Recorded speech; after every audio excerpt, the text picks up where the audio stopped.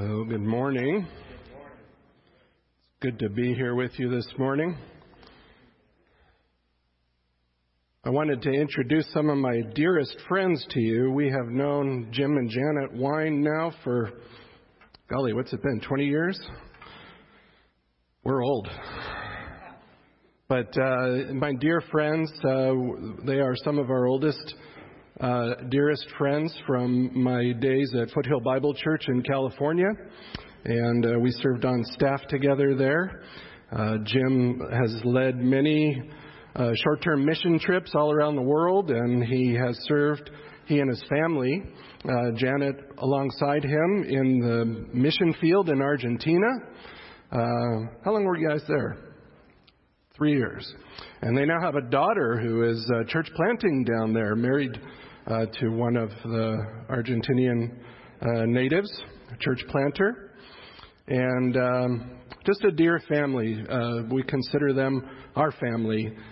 We've just, they're choice servants for the Lord, and I hope you get a chance to just talk with them and meet them today and give them an Ambassador Bible Fellowship welcome, and just commend them to you as hopefully you can befriend them as well, because they have just been a blessing to us over the years.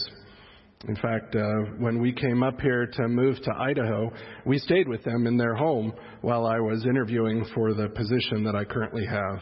And so it's just, they've been a blessing to us in so many ways. We just are thankful for them being here this morning. And it's a little intimidating that I have to preach in front of them, but that's okay.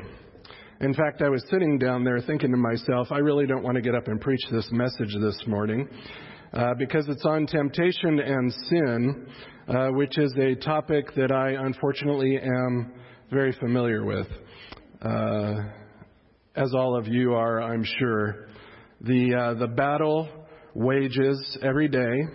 I was thinking about the headlines that we have seen recently, this war in Ukraine. You know, this has been a difficult, devastating, bloody battle. Many lives have been lost. And it made me think back to the days when men were drafted into the military. They would often go in as friends so that they could serve on the battlefield together as friends and that they would support one another in the battle. The problem with that is it was more devastating for guys to lose their best friend than somebody who they had just met in the military. But I was thinking about that in the sense that we are in this battle. We are in this struggle against temptation and sin every single day. And I started to feel discouraged about that and a little depressed as I was putting this sermon together. And then it occurred to me that I've been sent into battle with my best friend, Jesus Christ. I am not in this battle alone. I need not be discouraged. And as I show you from the text today, this text can be a little heavy, but I want you to bear in mind that you're in this battle not alone, that you have Christ with you. And that should encourage you this morning to wage war. And the battlefield is different. It's not fought on the plains. It's not fought in buildings and cities. It's a battlefront of the mind. It's a war for your soul. And the Apostle Paul encouraged believers to take every thought captive to the obedience of Christ. And I want that to be kind of what informs us today as we look at this text in James. If you have your copy of God's Word, then turn to James chapter 1. We're just continuing through the book of James in our series here. And this morning we are talking about the topic of temptation and sin, and we're looking at verses 13 to 15. And James tells his audience, "Let no one say when he is tempted, I am being tempted by God. For God cannot be tempted by evil, and he himself does not tempt anyone. But each one is tempted when he is carried away and enticed by his own lust. Then when lust has conceived, it gives birth to sin. And when sin is accomplished, it brings forth death.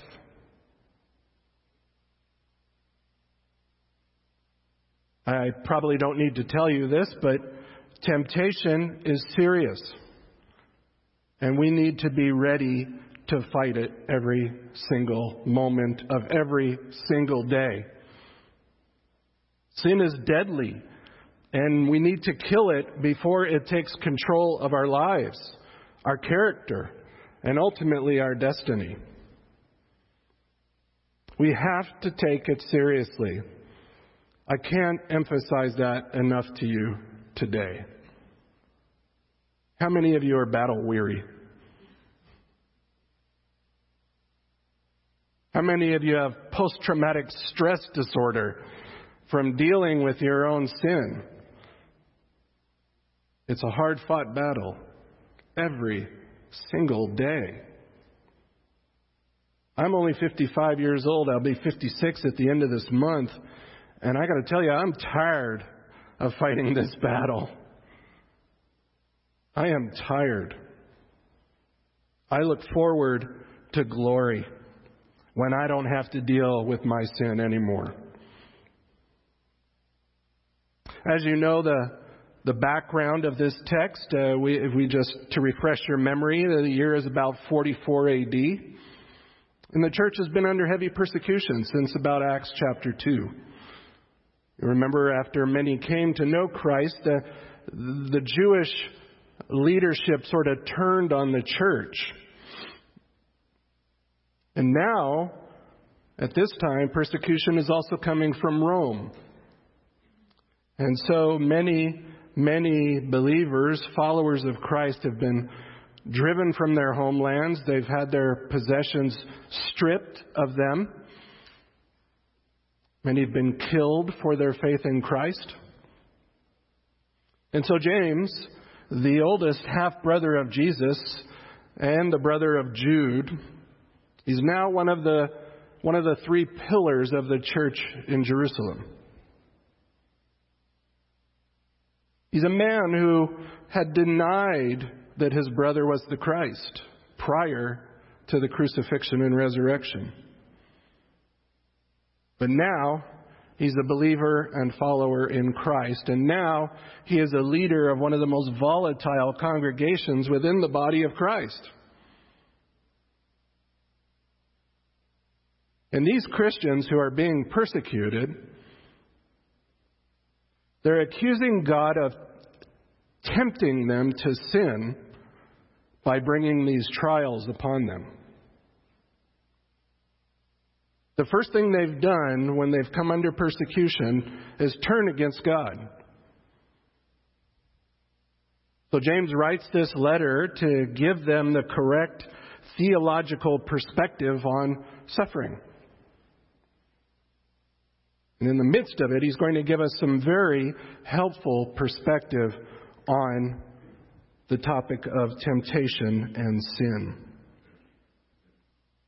So, in the text before us this morning, James is going to give us 3 instructions that will help us fight this battle of temptation and sin so that we might live victoriously in Christ.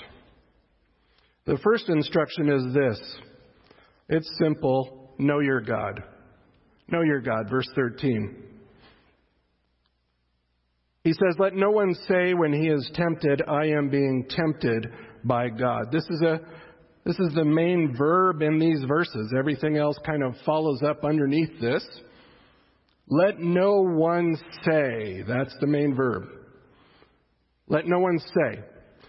It's actually a third person imperative. I've told you this before. In our language, it's always second person. But in Greek, it's a third person. In other words, let no one say. Not you don't say, but let it not be said. Don't even let the words come out of your mouth when you're tempted, that somehow God is responsible for it. That's the instruction. James tells him, know your God. Know His character. Know His nature. Know Him. And tempted here, we need to understand, is different than verse 2. Those were trials. Trials in verse 2. Here we're talking about temptation. The subject matter has changed now to actual temptations. And this is speaking of a temptation to lust, if you notice verses 14 and 15. Lust based on the context. So here's the thing. The trial, the test has come upon these people. And in the midst of the test, these believers were tempted to ascribe evil to God. In other words, they feel tempted to sinful lust because of the situation they find themselves in, and so they're blaming God for that temptation to sin. Now, why would you do such a thing? You have to ask yourself. Well, the answer is because they want to release themselves from the responsibility of their own sin and the culpability for it. Why else would you blame God? Because you're sinning or about to sin, and if you can divert the attention away from yourself and to God, then you have a reason to be angry with Him. You have a reason for your sin. It's justified. You may think this is splitting hairs, but it's really not. Trials come by God's design. As we have seen in past weeks, for a purpose. To grow us in perseverance, in character, in maturity in Christ. But the sinful desires come from where? They come from within. So the trial may be there by God's design, but the inclinations of the heart is what causes one to enter into lust. And that is a very important distinction.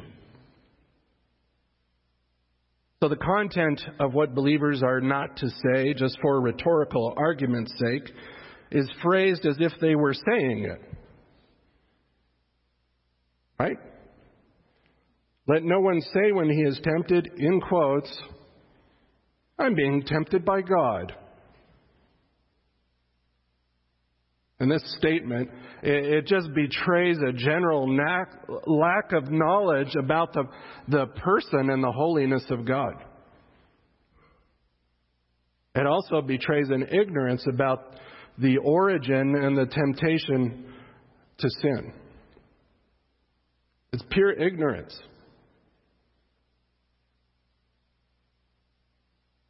Can you think of any greater sin than to ascribe evil to God?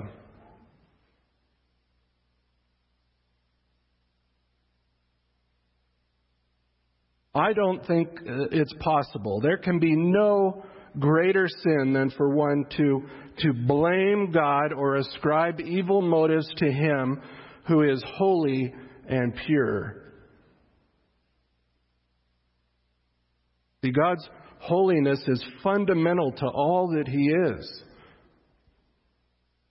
And some have even argued that it's His primary attribute from which all the others stem. God's holiness is who He is. And so to blame Him for your evil, beloved, that's horrible. That is a horrible sin. Now notice in the text the word for. I've told you this before. This is just moving the argument along, and it's subordinate and it's explanatory. So don't blame God for your problems. Here's why. Here's why. And this verse teaches us two things about God, two truths about His nature. And the first is this. He says, "For God cannot be tempted by evil." That's a base statement.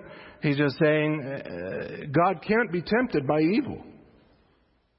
This is the only occurrence of this word, by the way, in the New Testament. And there's a bit of an argument over the meaning here.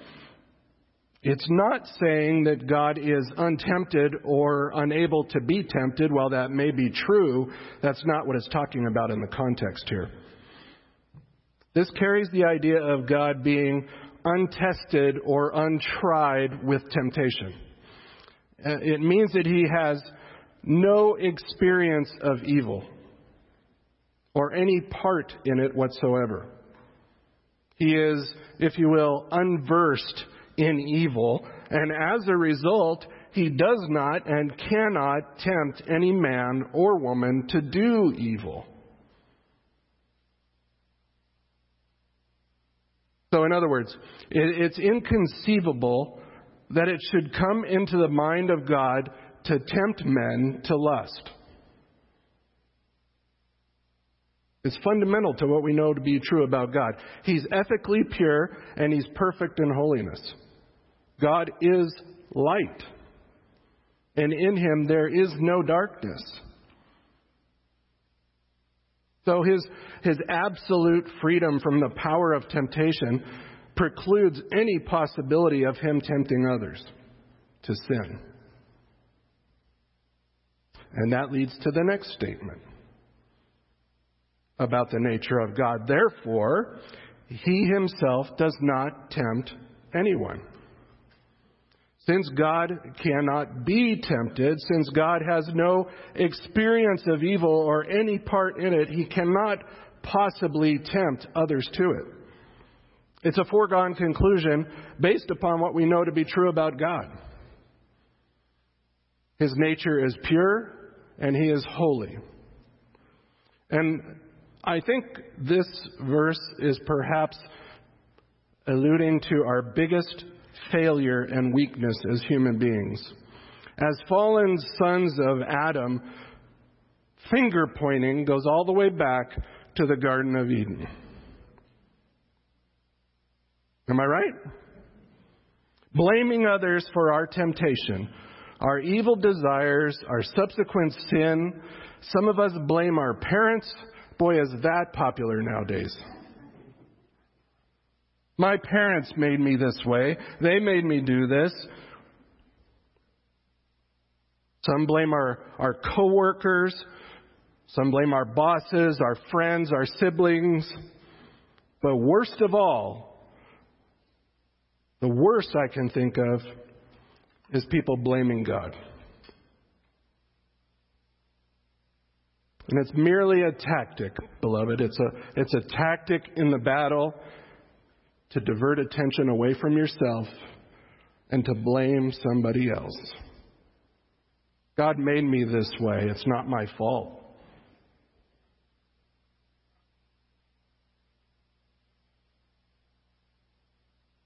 You know, despite what we think, this text is all about, we've talked about it in the past weeks, suffering in the midst of trials. We've talked about this. Despite what we think, suffering and sin do not need to go hand in hand.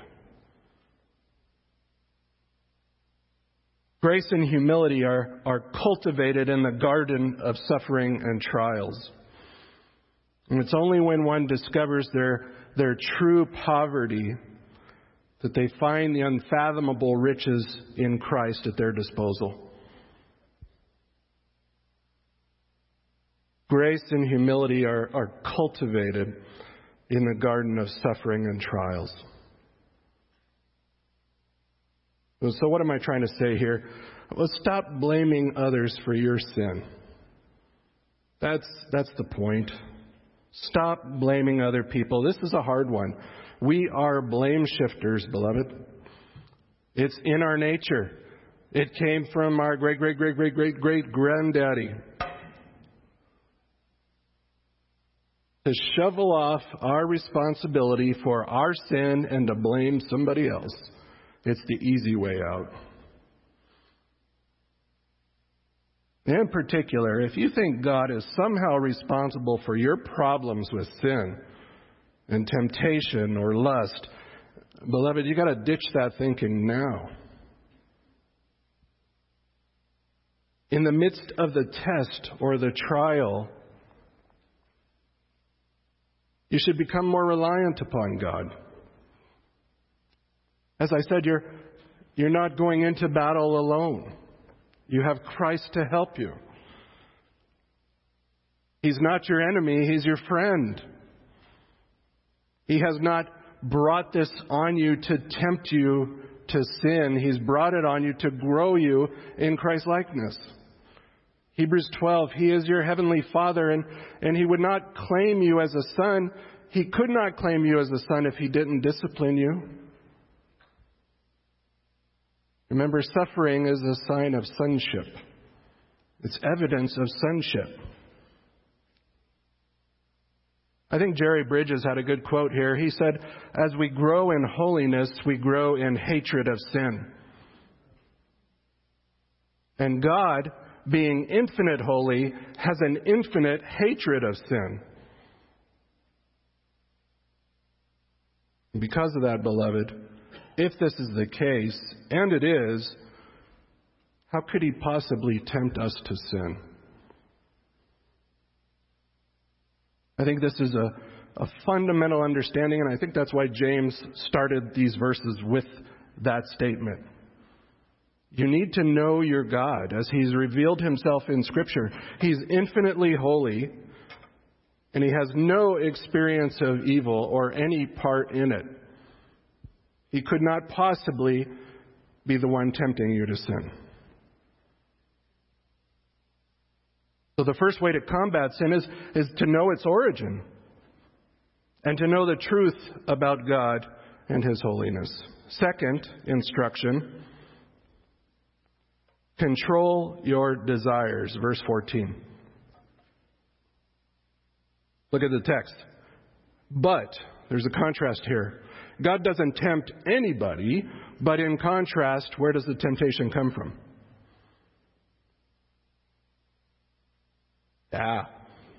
Each one is tempted when he is carried away and enticed by his own lusts.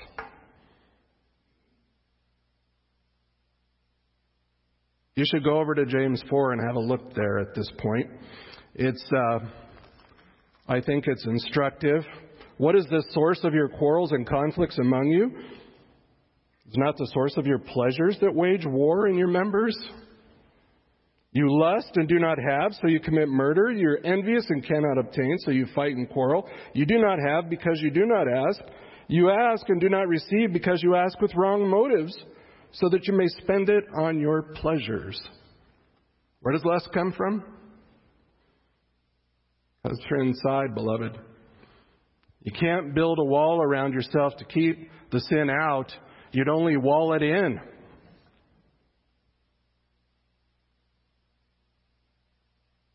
So if God is not the one to blame for the temptation and sinful desires, then where does the temptation come from?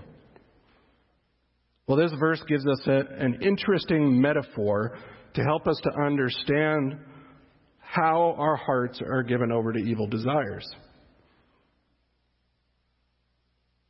James says each one, right at the start. Notice that? It's the word hekastos in Greek. And the word emphasizes our individual responsibility. It's each one of you, each one is responsible for their own lust. So there may be external inducements to temptation, for sure. But James is tapping into the real cause of lust here. And I think that's important for us to see. It says each one is tempted, and the word tempted is neutral. And the context determines the type of testing that is going on. The type of testing that is being described. This testing can mean to test with good motives. John 6:6. You want to write these down and maybe look at them later. 2 Corinthians 13:5. Revelation 2:2. And it's used in association with God sending trials into our lives for our growth.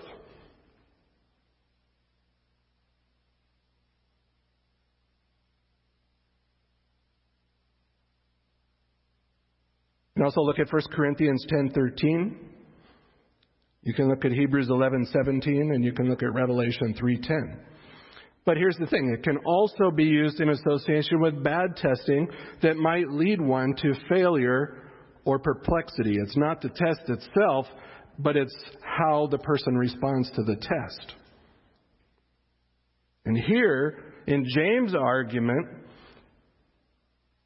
it's in the sense of one being lured into sin. I'll have you look at 1 Corinthians 7:5 for this. Flip to the left, go over to 1 Corinthians chapter 7 and verse 5.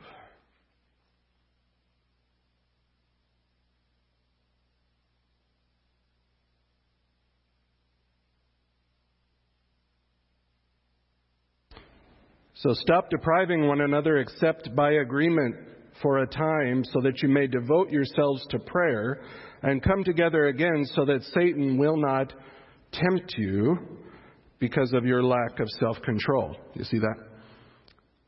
This is talking about the marriage union and not depriving one of the privileges of marriage. Not withholding yourself from your spouse, because if you do for too long, you'll be tempted. You'll be tempted. You can also look at 1 Thessalonians 3:5.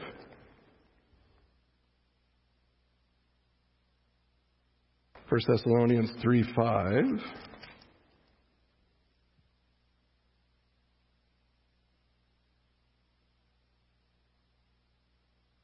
For this reason, when I could endure it no longer, I also sent to find out about your faith, for fear that the tempter might have tempted you and our labor would be in vain. So see, this temptation is alluring to sin. And just hold on to that thought. Keep it in the back of your mind, because it'll come up again later. The idea that he's tackling here, though, is the temptation, but it's a temptation to lust. The word temptation itself is neutral. The to lust is the problem. Where does the lust come from? In our language, lust is typically associated with the body, right? When we think of lust, we think of people committing adultery or chasing after the opposite sex. But the Greeks associated lust with the desires of the soul. And this is important. The Greeks associated it with the desires of the soul and the cravings of the heart. It's the cravings. It's the desires. And so it's not the weakness of your flesh that's the problem. It's your soul and your volition. What is your volition? It's your will. Your will is the problem. In other words, the will plans to sin. It's one thing we know to be true about the will. It's your volition. So when you say, you need to follow your heart. Gee, I wouldn't do that if I were you. I would not follow my heart. Because the heart is where evil springs from. And the temptation can come from the outside, and it can induce the person to sin. And that's where we get the metaphor here. In this metaphor, desire, turn back to James if you're not there.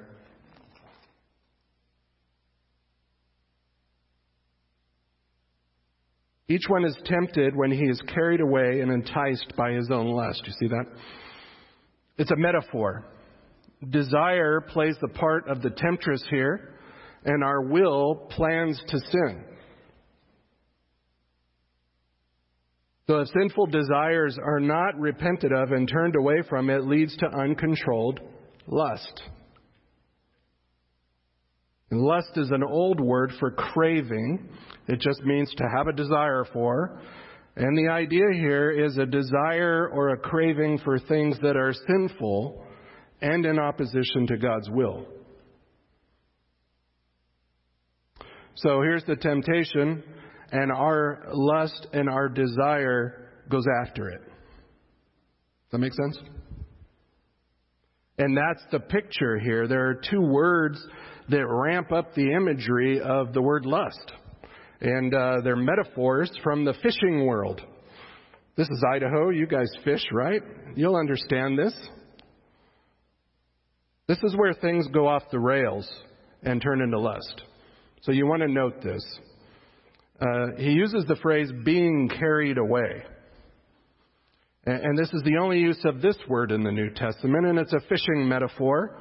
And it describes a fish being drawn out from its cover of safety.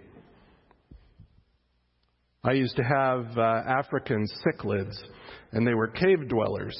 And they would take the rocks and they would put them in their mouth and they would spit them out, and they would keep burrowing until they made themselves a little hole underneath the rocks, the bigger rocks in the aquarium. They're cave dwellers, and they felt safe in the caves. And they were safe in the caves. In our sense, we are safe under cover. And the temptation comes along and dangles in front of us, and what do? We come out from our cover of safety because we see the bait. It looks appealing to us. We want it. And so there's where the struggle begins. Are you going to take the bait? Or are you going to resist? And that's where the second word comes in. And being enticed. And this sort of ramps up the metaphor another notch. It strengthens grammatically the preceding word. It's another word from the hunting or fishing realm, and it basically means to entice by bait. At its core, it means to take the bait.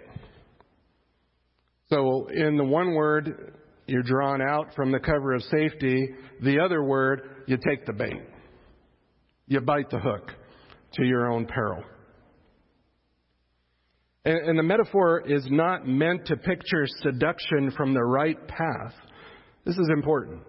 It's not like you're on the right path and you're being seduced away. That's not the point. The point is you're being allured out of security into danger. You're walking with Christ. You're under the cover.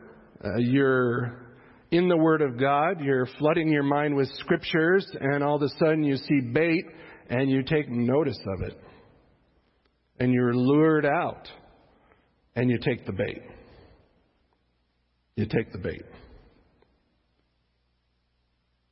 So what do we learn from this? Well, the big point is this. Desire which tempts and the will which consents both belong to the individual. It doesn't come from anywhere but you. Right? Desire which tempts and the will which consents both belong to you. They're your problem. And the only way to overcome a problem with lust is to realize that the problem does not originate outside of yourself. The problem is with your soul. You have to take ownership of it. Are you going to leave your safe place and take the bait? I was reminded of polar bears and how Eskimos used to catch polar bears. They would make a tripod out of 3 sticks. They would tie a knife and dangle it in the middle of the tripod. Well, why? Because you can't walk up to an Eskimo or to a polar bear and say, "Give me your hide," and they're big, right? So I think this is an ingenious way to bait them and capture them. Is they dangle this knife, and when it flashes in the sun, it catches the bear's attention. When the sun glints off it, and so the bear comes up, and what do bears do when they see something they like? They lick it. And what does the knife do? It cuts their tongue. And they taste what? They taste their own blood. And so what do? They keep on licking. They keep on licking, they keep on cutting their tongue, they keep on bleeding until they fall on the ground in a lump and die from blood loss. That's the picture, beloved. They take the bait to their own peril. Proverbs 4:23 tells us, "Watch over your heart with all diligence, for from it flow the springs of life." Watch it. Watch your heart. Guard it. Keep it safe. Lock it away.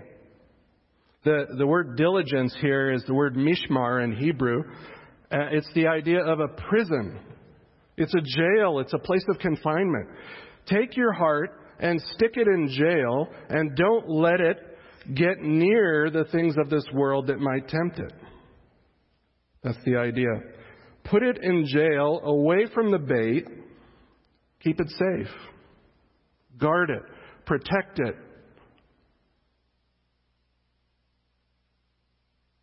I'm not advocating for a departure from anything pleasurable in life. Don't think I'm a wet blanket here. I'm a fun guy.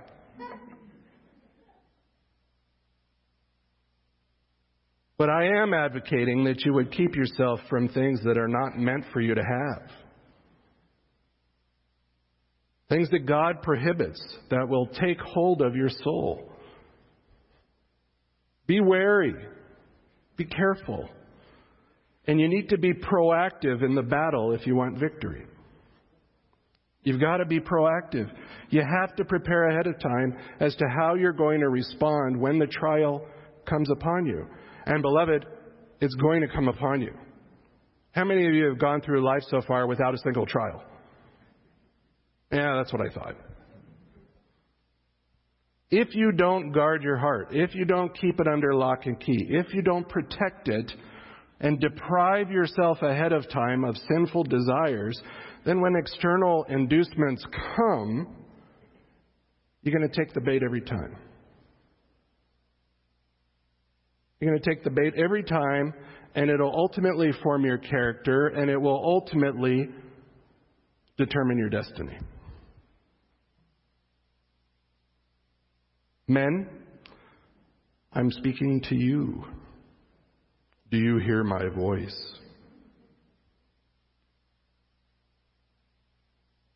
The issue is not what can I get away with.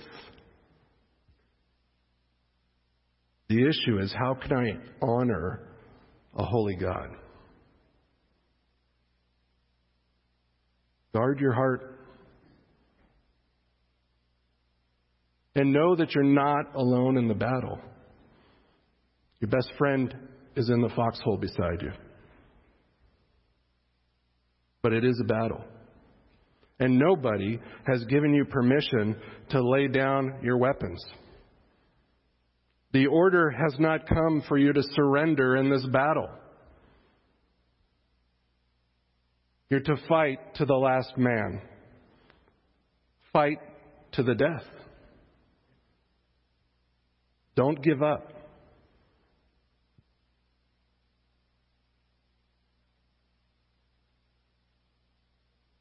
We need to know our God. We need to understand the truth about God and His holiness. We need to control our desires. And I'm not just saying this to you. I'm talking to myself here too. Third, you need to kill your sin. Kill your sin. Verse 15. When lust has conceived, it gives birth to sin. And when sin is accomplished, it brings forth death. I told you this is uplifting. This is why I just couldn't wait to preach this to you this morning, right? Well, the metaphors are changing here to one of conception and birth, obviously.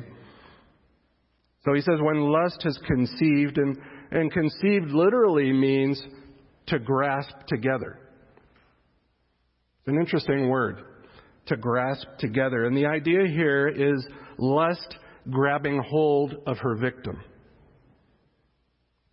Lust is sort of being personified, if you will, as a woman who has conceived a child of sin. A.T. Robertson says, the yielding of the will to lust is the conception. So your will drops its guard, you give in to lust, and boom, you're pregnant. You're pregnant with sin.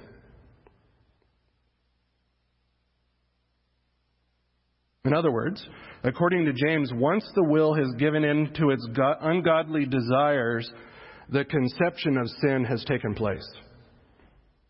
Like that movie Alien. You now have an alien inside of you. You waiting to burst out. The big bad. And it says it gives birth. And the word is tikto in the Greek. And it simply means to give birth by a woman or a female in itself. This case is obviously a woman. It's just sin gives birth to something. When sin is accomplished, after the sin is conceived and it has reached full development, that's what the word accomplished means, full development. It's full term, it brings forth death. You have a full term child, and that child is death. So the child of lust is sin, the child of sin is death, and it's just a vivid picture of, unfortunately, abortion. The child that is born of lust is dead at birth. So to summarize, sin is sort of represented as a female here. And she's pregnant with death. And when the baby is full grown, she bears it or brings forth death. And the guilty party here is the will that embraces the temptress. It's the will. The will gives in, just like the Proverbs. The will gives in, embraces the temptress, and the product of that union is a child of death. So, how does that relate to this passage? Well, the point of the metaphor is this. Temptation to sin cannot be from God, while the trial is from Him. Because the product of a union with sin is death. It cannot be from God.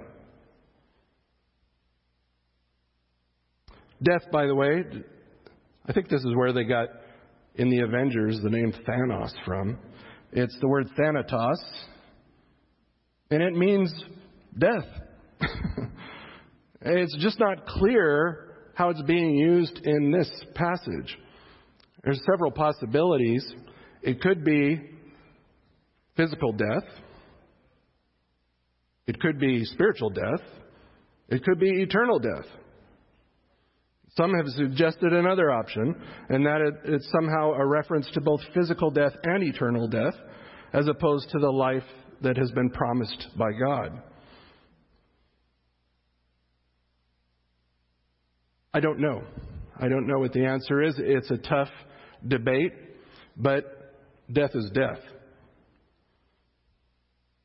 I see dead people all the time, and death is death. It's not pretty. Just for the sake of clarity, by the way, James draws a distinction between desire and sin. Did you notice that? That being tempted is and of itself. That's right. Is and of itself. It's not necessarily sinful. Being tempted is not necessarily sinful. Some desires are natural and innocent. And here James is making the point that desire is involuntarily and instinctively awakened in this person, which in and of itself is not wrong, right? Just because the bait has been dropped and you look at it, that's not the problem. The problem is when you start desiring it and craving it and wanting it and you can't stop.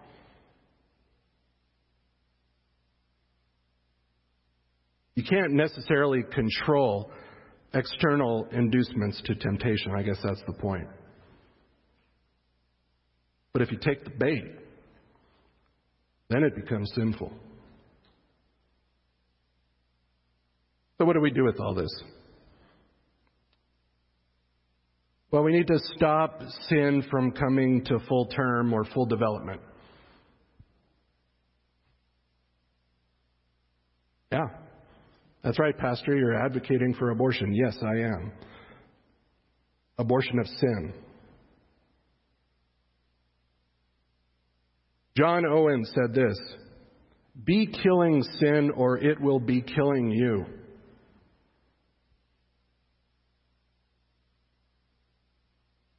Be killing sin or it will be killing you. So you ask yourself, well, how do I kill sin? How do I kill it? If I'm supposed to fight it every day, well, the reality is you may be in for a long, dirty, nasty fight on the battlefront of your mind. Hand-to-hand combat is dirty and nasty.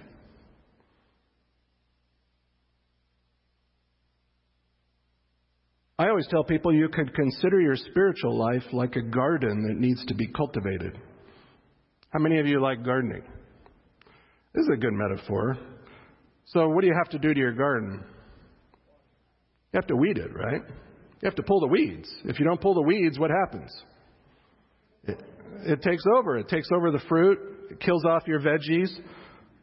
It ruins your garden. So you have to pull weeds and you have to tend your garden constantly. And if you don't put good things in place of the weeds, what happens? The weeds just keep coming back, right? So you have to cultivate the ground. You have to till the soil. You have to pull the weeds. And you have to put stuff in there to replace it. And that is, beloved, a picture of repentance. You put off the sin that is contaminating the garden, if you will. You renew your mind with the Word of God and the truth about Christ and God and everything else, and you put on right behaviors, godly behaviors, new behaviors that bring honor and glory to Him. You have to cultivate the garden. And if you don't stay on top of it, the weeds will just come back. And your good plants are going to get choked out. If you don't like gardening, then think about WWF. You're in the ring with Hulk Hogan. You're in a wrestling match, right, with this huge opponent. And you're going to have to wrestle. You're in for a struggle. It's going to be a tough struggle, especially if the sin has been developing for a while. You're going to have to bring the sin to its knees. A hammer drop, right? Imagine yourself climbing up the corner of the ropes and jumping on this opponent and tackling it and pinning it down. That's what you have to do. You have to wrestle it. So I have 11 steps here I'm going to give you as to how to kill a particular sin. And this is not inspired, and I probably left a million things out, but this is my list of 11 things. And the first is to pray. Pray for help. Ask God to help you to overcome your sin. You're not alone in the battle. You've got God to help you. You've got His Spirit indwelling you. You've got Christ interceding for you. You can have victory over sin and temptation. How about we call sin what it is in Scripture? You're not an alcoholic. You're a drunkard. Alcoholic is a disease. Drunkard is a behavior. You understand the difference? You're not addicted to pornography. You're acting sexually immoral. See, there's a difference between a disease and a sin. One is an act of the will. Confess it to God. If we confess our sins, He is what? He's faithful and He's just to forgive us of our sin and to what? Cleanse us. Cleanse us from all unrighteousness. Cleanse our conscience. Seek His forgiveness. Confess it to others to hold you accountable. Again, you're not alone in the battle. Not only do you have Christ, but you have the church to help you. And I can just say a word here about this church. People aren't going to judge you here. People are going to come alongside you and help you in your struggle. They're going to show you love.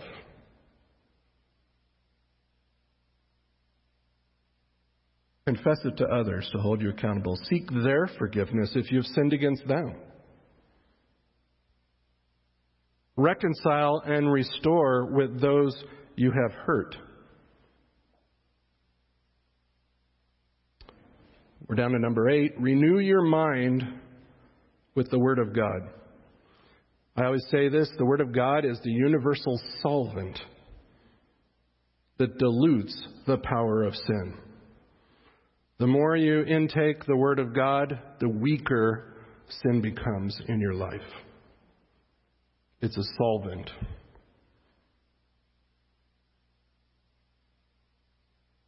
Nine, trust Christ for forgiveness. Repentance and faith are two sides of the same coin. You can repent of the sin, but then there's the faith in Christ that must follow. Relying upon Him. And alter your behavior to avoid future temptation and sin in the particular area of struggle. If you have trouble with your credit cards, stay out of the shopping mall. If you struggle with alcohol, you stay out of a bar, right? If you're struggling with your eyesight, then take a different route. Go a different way if there are billboards or pictures that are bothering you. You understand what I mean? Alter your behavior. Do things differently.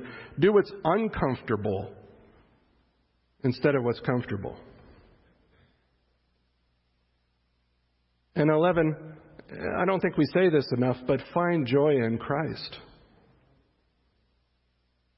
Find joy in Him. If you're truly repentant, you will have a countenance of joy. And that's just my short list. Let me summarize it. Genuine repentance requires 3 elements. You want to write this down. 3 elements. First consists of a turnabout or a change in your thinking concerning sin. Okay? It's a change of opinion about sin and what is sin based on the Word of God and what He has revealed. Second, there's a turnabout or a feeling concerning sin. There's remorse. There's regret. There's sorrow because you've sinned, because God hates it, and the sin is hateful in and of itself. Right? And lastly, there's a redirection of the will that results in a change of behavior. So, true repentance involves the emotion, the intellect, and the will. It's all three.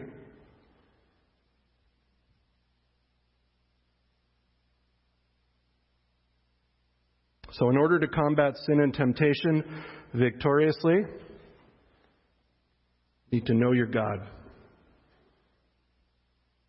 You need to know the truth about Him and His holiness. You need to control your desires and your lusts. Put them under lock and key. And you need to kill your sin before it kills you. You're in a battle, beloved. You're in a daily battle. And the order has not been given to surrender or to lay down your weapon. The order is to fight, to take every thought captive to the obedience of Christ. May He get the victory in your life.